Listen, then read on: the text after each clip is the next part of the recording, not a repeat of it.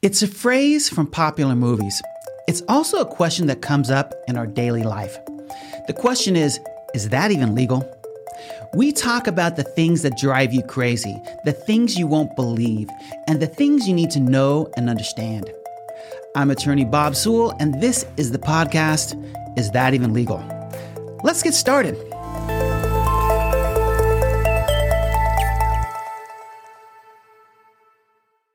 Today's guest on the show is Chris Mays.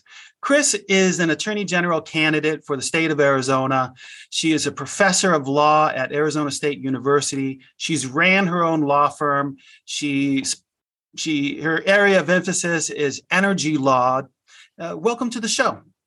Thanks, Bob. It's good to be with you. Thanks for having me. I think I got that introduction right. That's in a nutshell, you, right? That's me, although you missed my time on the Arizona Corporation Commission. I served 2 terms on the Arizona Corporation Commission in the 2000s, so I've been elected to statewide office twice before.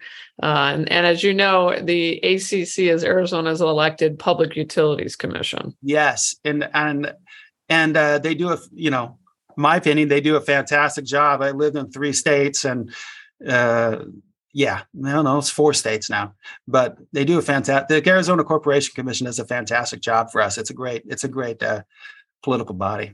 Yes, it is, and it's pretty wide ranging. It's considered to be one of the most powerful public utilities commissions in the country, actually. Yeah. And it ranges everything from obviously regulating the state's utilities to prosecuting civil securities fraud, to incorporating all the businesses in Arizona. If you want to start a business, as you and your listeners may have used the Corporation Commission to create a business, to create an LLC, and then also regulates railroad and pipeline safety. So I think a good platform from which to then, obviously, extend that experience to the Attorney General's office.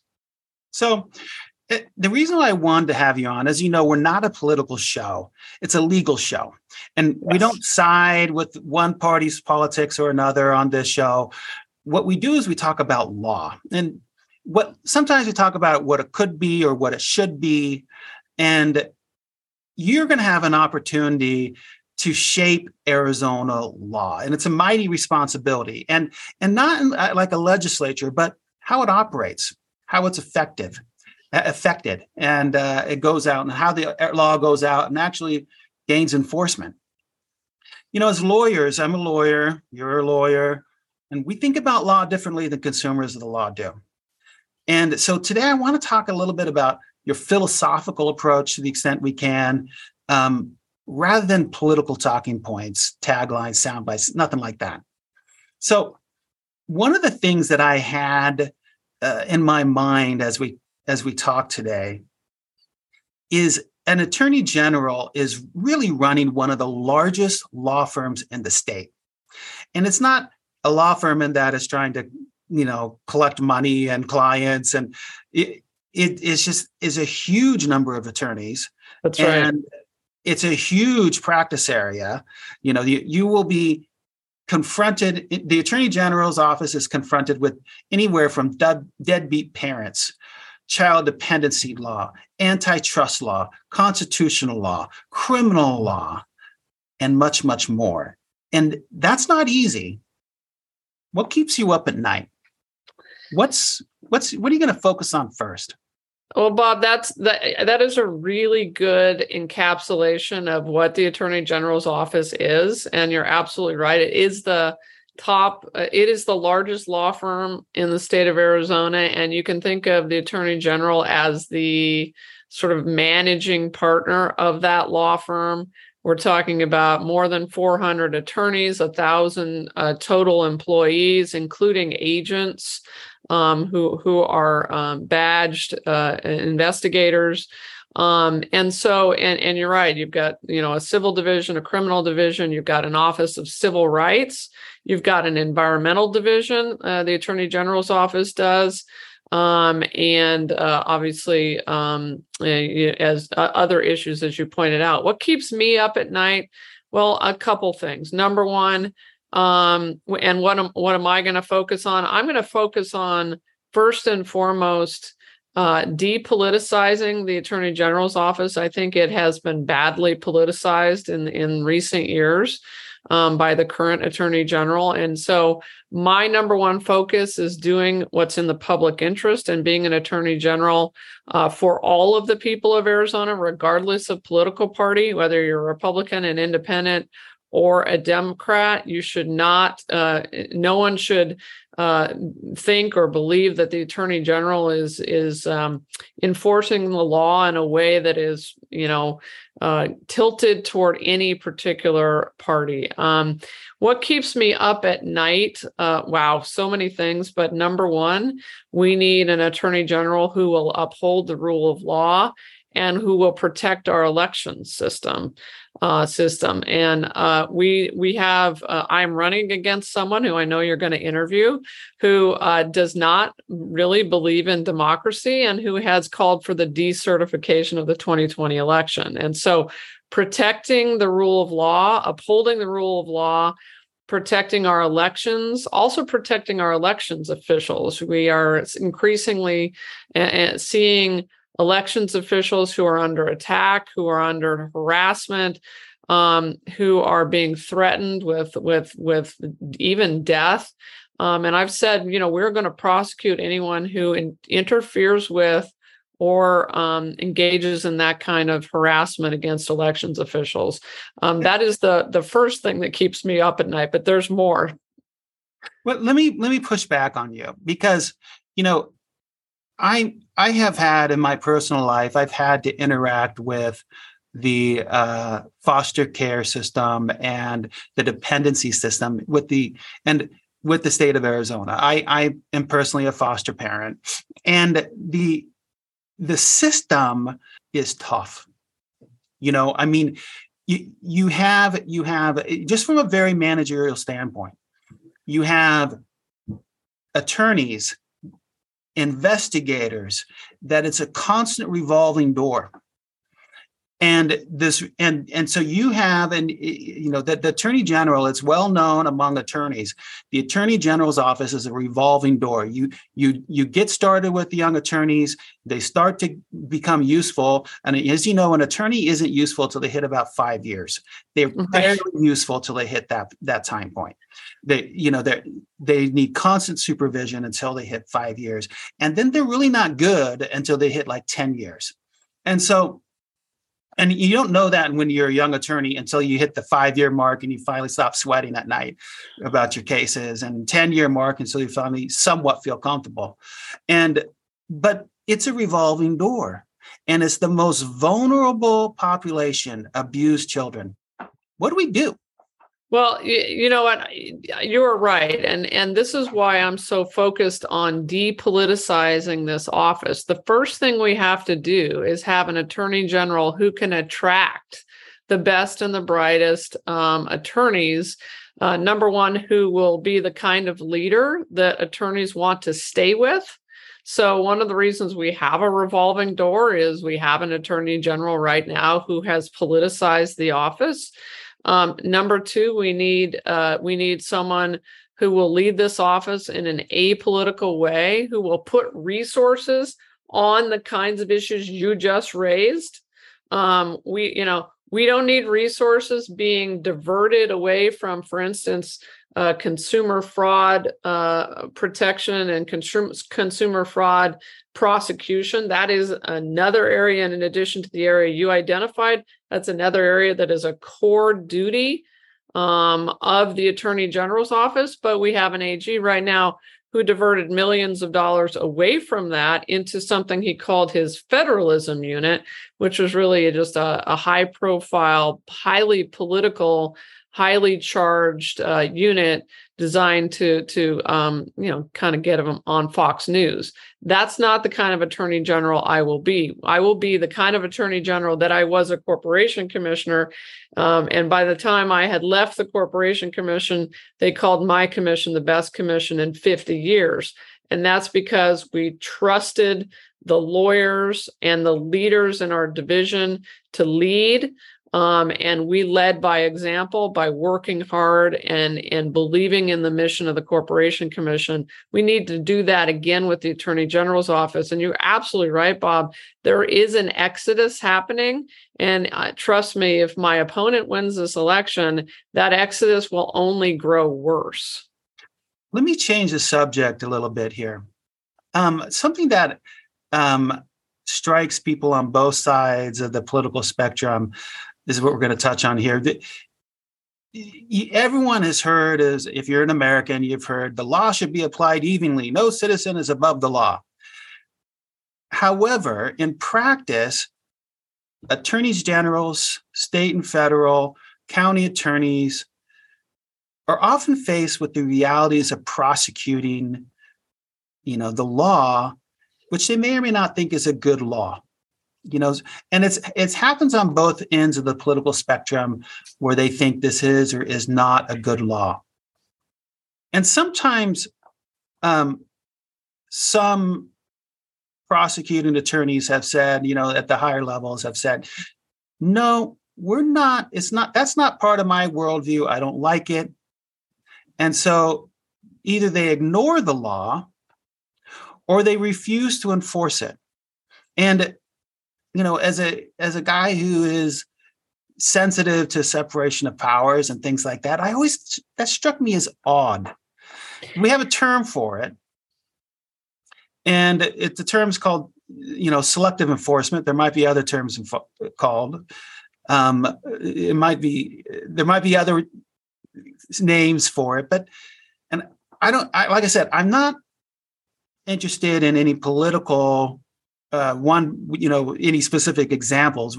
People will think of them on their own. So how do we feel about selective enforcement generally? Well, generally speaking, I'm not in favor of that. I think that, an attorney general or a prosecutor must enforce the law.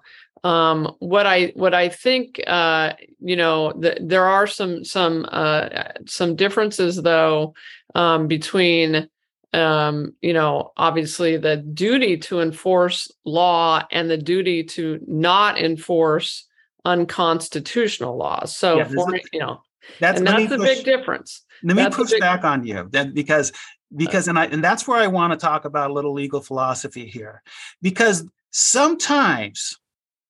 Now, our legislature is perfect. They never make mistakes, right? But sometimes the legislature comes down with the law. It's unconstitutional. Blatantly unconstitutional. Unconstitutional. Yeah. What do? Your duty isn't to the legislature necessarily, right? You swear an oath to the Arizona and the United States Constitution. What do you do? How do you make that decision? Well, look, that's exactly what I'm talking about, Bob. I'm talking about, if the legislature passes a blatantly unconstitutional law, or if there is a blatantly unconstitutional law on the books, aka the 1864 abortion ban that our current attorney general is trying to impose on the women of our state, I will not enforce that. And I've been very clear about that. And I'm glad you're asking this question about our judicial, our philosophy on the law. And my philosophy is, if it's a blatantly unconstitutional law, and in particular one that was written in 1864, that is now unconstitutional pursuant to Article 2, Section 8, the express right to privacy that we have in the state of Arizona, then no, I think it is the duty of the Attorney General to not enforce it. When I take the oath of office in January, the oath will be to the Constitution of the state of Arizona and the United States Constitution. And so that's an important distinction. And I think that's important to get that on the record for anybody who's running for any office, especially one where you're involved in the enforcement of law. And, the same was true when I was a corporation commissioner, but there's, obviously it's even more acute here. But Chris, how does that, let me push back a little harder, because you do have an obligation to enforce the law as an attorney general. And sometimes it's not clear whether it's constitutional or not, or it might be on the edge. How do you make that distinction? How do you honor your obligation? Well, I mean, I think again, the idea is that if there's something that is blatantly unconstitutional, aka an 1864 law. I mean, think of if you were being asked to, if you were being asked to impose on the people of Arizona, just for the sake of argument, a law that was blatantly unconstitutional and blatantly discriminatory. You wouldn't enforce that either, would you? So, you don't enforce a blatantly discriminatory law, nor do you enforce a law that blatantly violates Article 2, Section 8 of the Arizona Constitution. Now, with regard to the abortion issue, obviously the Arizona Supreme Court is going to have to decide this, right? Right. And it has not decided yet whether that 1864 law violates Article 2, Section 8 of the Constitution. I think it needs to get to the Arizona Supreme Court. And then ultimately, because this is such an issue of great concern for the women, especially of the state of Arizona, but also the men of Arizona, it's something that I think is going to be decided in 2 years by ballot initiative. And we'll see what the people of Arizona say. I think that the vast majority of the people of Arizona are going to side with privacy and our Constitution. So let me push a little harder on this, because there are times, and you brought it up a little bit, there are times when enforcing the law is clearly doing more harm than good. Or it's, let me give you an example. As a Christian guy, I happen to believe in the power of of redemption and change, right? I like the concept that I can, overcome my past self and become anew. Okay, that's my personal philosophy.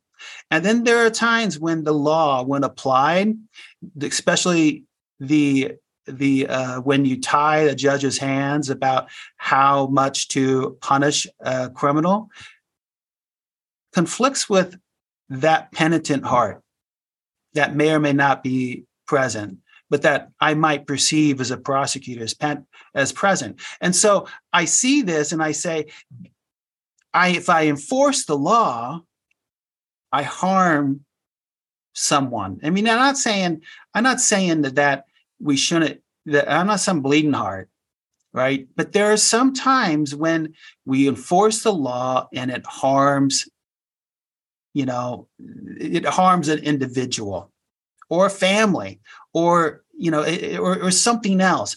The law on a whole seems like a great idea, but when applied on an individual basis, it's not so great. How do you respond to that? I think that may be true, but there's a difference between what we were just talking about, which is, a law that is blatantly unconstitutional, and that is the line that I draw. You may be right. There could be laws that you have to enforce that could be perceived that it's harmful, but that. It still is a law that the legislature has passed, right? And so it has to be enforced. But the line that I draw personally, and the line that I think any lawyer has to draw, and certainly any lawyer who is going to be attorney general, is that you not enforce blatantly unconstitutional laws. So that's where I would draw the line, so, and there are so many areas that, as you pointed out at the top of this show, where the attorney general's got to put her or his attention. One of those areas that we haven't talked about yet that I intend to focus on is Arizona's water supplies. And I will focus on that through the environmental division of the AG's office. We have a situation right now in which the state land department, and as you know, the attorney general advises all state agencies. Our current state land department apparently under the advice of the current attorney general, is allowing a Saudi-owned corporation called Fondamonte to lease thousands of acres of land in Western Arizona, and the state is not charging them a dime for the water. That is insane. It's also unconstitutional. So, one of my duties as Attorney General will be to advise the state land department, hey, under the Constitution and the gift clause of the Constitution, you're not allowed to give away Arizona's water for free to the Saudis. Hard to believe that we're even saying that this is even happening at a time when, the Saudis are literally holding us over a barrel over oil supplies and gasoline, driving up gasoline prices in Arizona. But that's what's happening.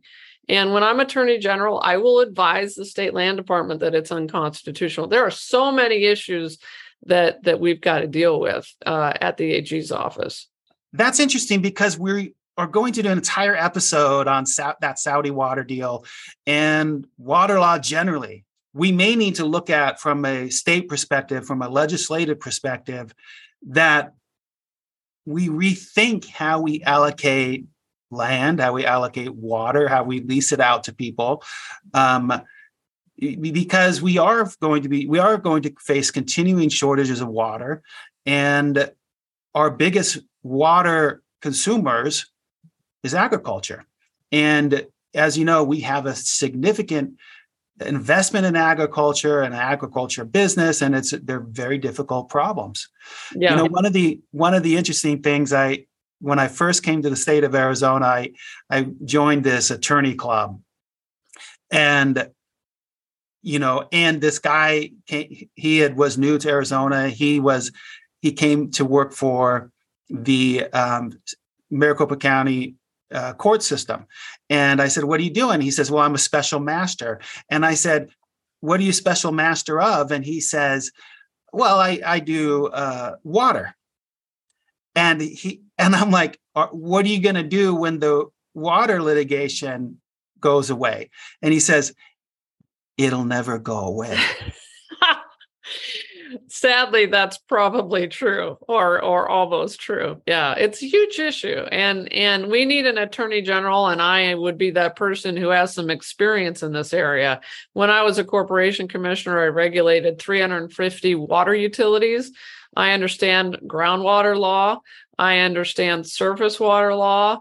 I understand these issues. And I also understand that we are in a crisis right now. I mean, all Arizonans know that we are in a crisis right now.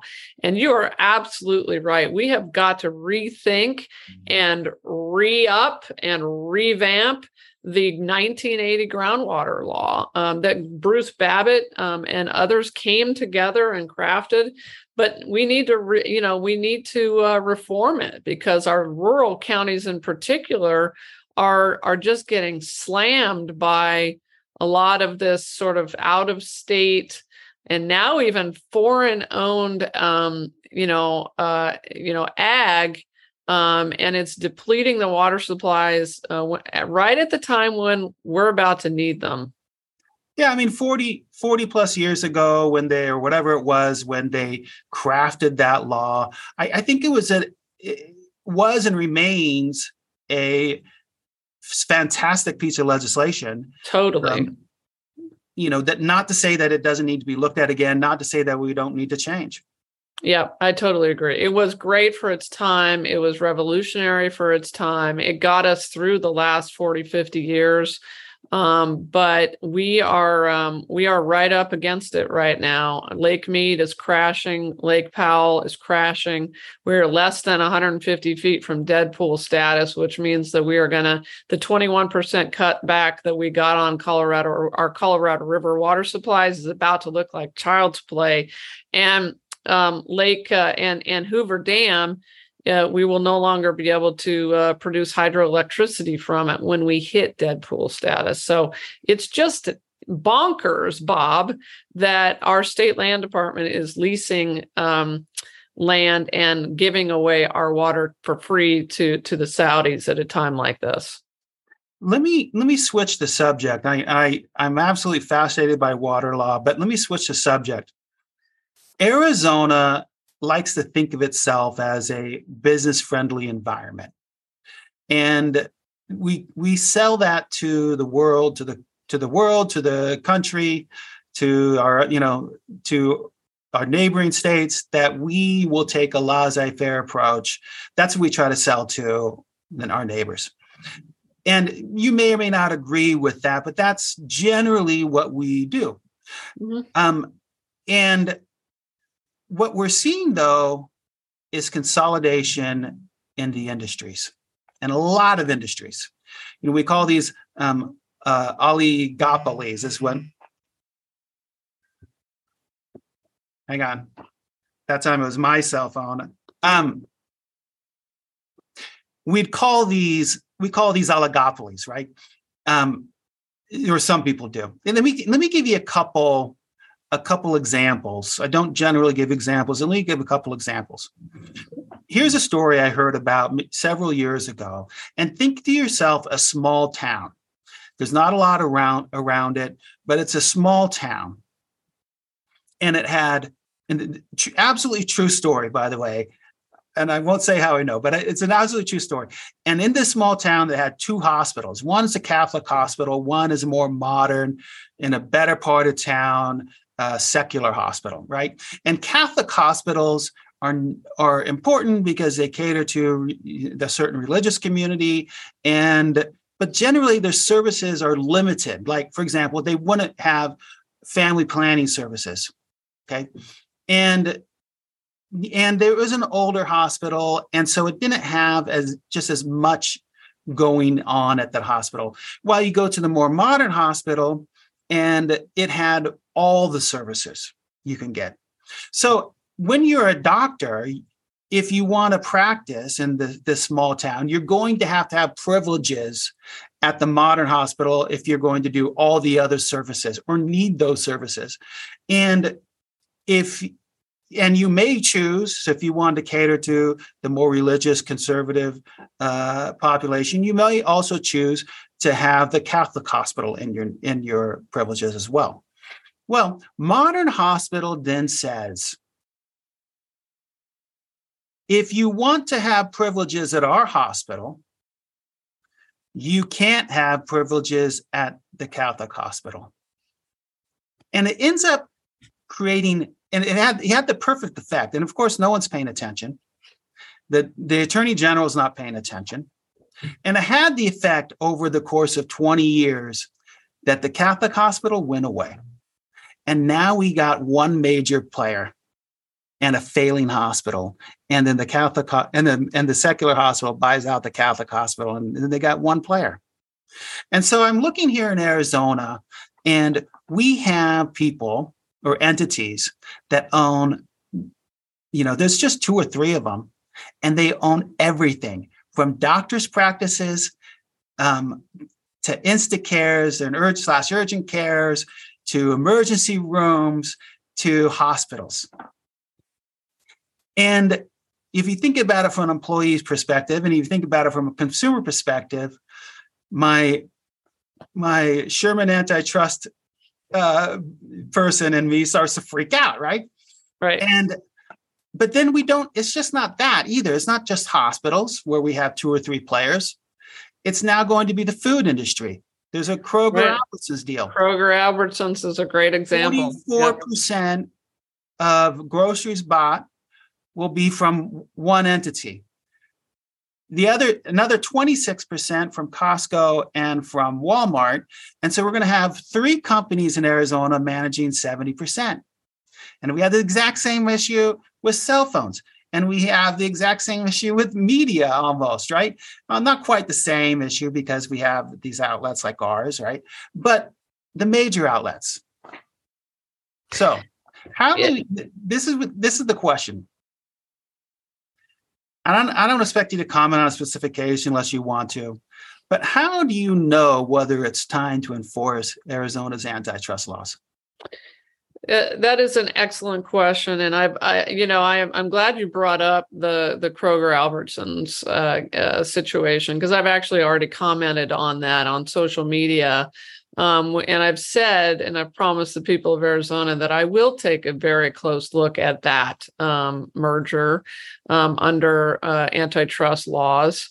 And I'm sure there are going to be other AGs in other states where these two companies operate who will be taking a very close look at that, and I will join with them in closely examining this. Here's my philosophy, on this, and I come at this, frankly, having been the regulator of monopolies. Okay. Right, I'm a former corporation commissioner. I know a lot about monopolies. It's all about monopoly. I am definitely the candidate for Attorney General who knows the most about monopolies, and having regulated them for 7.5 years. And and it is a problem, because the situations you're describing have no regulation, right? So you're describing, when you're talking about utilities, monopoly utilities, you have regulators who are standing in the place of competition. Regulators who say to the utilities, you can't raise your prices unless you come to us first and prove that you should be able to raise your prices. So that's what regulation is. It sort of stands in the place of competition. But when you're talking about groceries and or hospitals, the other example that you raised, which is a really good one, there's no regulator that says to those entities, you don't get to raise your prices because you have market power. They can raise their prices if they have that kind of market power. And that's why we have antitrust laws, to make sure that if you have a situation like that, where you have amassed so much market power in a given market, that you have to say no. And so, I don't want to prejudge that particular merger or any particular situation, but I think that is a lot of market power that we're looking at in that Kroger Albertson situation. And then if you throw in, one or two other players, you're right. It starts to look very unhealthy for the people of Arizona at a time of inflation.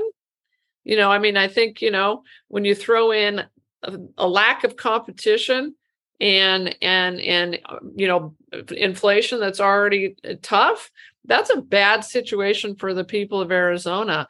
So I'm going to take a very hawkish view on these kinds of things. So you obviously believe, and then one of my questions was going to be whether or not antitrust regulation is dead. Let me ask you get a little bit deeper on this. It shouldn't be dead. It shouldn't be. I believe in competition. I think competition is a good thing. Let me push you a little bit on antitrust, and it's something that I'm just interested in, and I did intern for the antitrust section, which makes me absolutely the Pennsylvania Attorney General, which makes me absolutely useless, but it makes me interested, right? But one of the things that I learned and that I have found interesting about antitrust, it's not all about price. Antitrust is about competition, right? And it's about the philosophy that if you have competition, it spurs creativity. Right. And correct. Competition that choice is important. Comment. What do you think? No, I think that's right. It does spur creativity, and it also brings, diversity of choice. And that is a good thing for consumers. And again, I kind of harken back to my experience as a corporation commissioner. And one of the reasons that I was so pro solar was that I believe that eventually we are going to get to a situation in Arizona and other states, especially sunny states, where people can provide their own power to themselves, and basically be sort of mini utilities at each home, because you'd be able to have a battery pack, solar panels, and you'd be able to produce your own electricity, and you'd be able to divorce yourself from the monopoly. And I think that kind of competition is a good thing, and it eventually will be good for the utilities. But it's like you say, it feels as if we're going in the wrong direction in a lot of other industries. And the healthcare industry is a good example. I've heard a lot about that kind of consolidation on the campaign trail, and I just don't think that leads to a healthy situation for the people of Arizona. Obviously, drawing that bright line is hard, as you probably found out in Pennsylvania, but I don't think antitrust should be dead. Yeah, and I one of the things that I learned about is, and we talked about, and as I talked to people in the community, and I especially in if we think about just healthcare, because that's something that impacts all of us. If I have a doctor's practice and I want to participate in a particular hospital system, well, we all know who we have to supplicate to if I have that doctor's practice. And then I have to bend myself to those rules, and I have to maybe sell a portion of my business to them, or set prices in a certain way, or these types of things, or maybe practice in a certain way.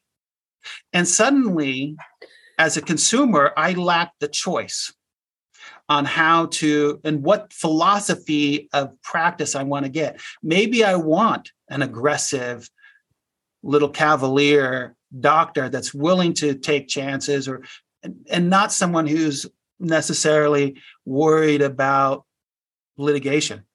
I might want that aggressive doctor versus maybe someone who's more conservative. And I think that's an okay thing. It obviously, it has a downsides, but I lose that choice when I institutionalize over vast majorities of the market. Yeah, no, Bob, you and I agree a lot on this topic, and so I do agree with you about that, and I think that the people of Arizona probably agree with us on this, and it's up to when you really think about it, there aren't too many folks, too many entities that can take antitrust law and apply it, right? And the attorneys general are among those entities, and so I think antitrust law ought not be dead, and I think that we should not. I think we've, for some reason, and you might know better than most, having practiced in this area, but for some reason, antitrust has gone by the wayside in some ways, and it has not been, really enforced by a lot of states and by the federal government. And I think there's maybe a tendency to want to go along to get along, or somehow they think it's too hard. I don't know what it is, but it's not good. When I've talked to my friends in the industry, my brief dabbling, it's incredibly difficult. And it puts a target on the backs of politicians and attorney generals and stuff. But on top of that, it's easy when we're trust busting one oil company that managed everything, right? Right. That's the easy one. The harder example is when you have two or three players. Right. And when there's competition, but it's not a lot of competition, where they're really offering the same thing, or it's just so much consolidation you can't deal with it. And then the other thing is it's so complicated because you have to hire economists, and you have to hire statisticians, and then you have to have legal staff that has the energy for it. I mean, right. A price fixing case is easy. Hey, let's all agree to fix our prices. Right. You can find the evidence. That one's easy, but everything else is hard. All those, and And for example, I remember an investigation where we had to look at consolidation in an industry. And so we had to say, okay, how far are people willing to travel for services? Because people will say, well, there's competition 50 miles away. Well, it's 50 miles away. Well, I could drive 50 miles. Haven't you heard of a car? So how far are people willing to drive for services? And that was so you could identify the competition circle. Well, that's really hard. And what happens when you have 50 miles, and everyone's interspersed? That's hard. Yeah. So I personally think it's because it's really hard to get to the level of few actors. When you have few actors playing, that's hard to enforce. It's hard to figure out. There's a lot of economists involved. But like I said, price fixing, easy. One player in an industry, easy. Everything else hard. Right. Agreed.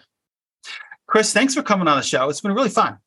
Thank you, Bob. This has been a fascinating conversation. I appreciate you. And thanks for having me on.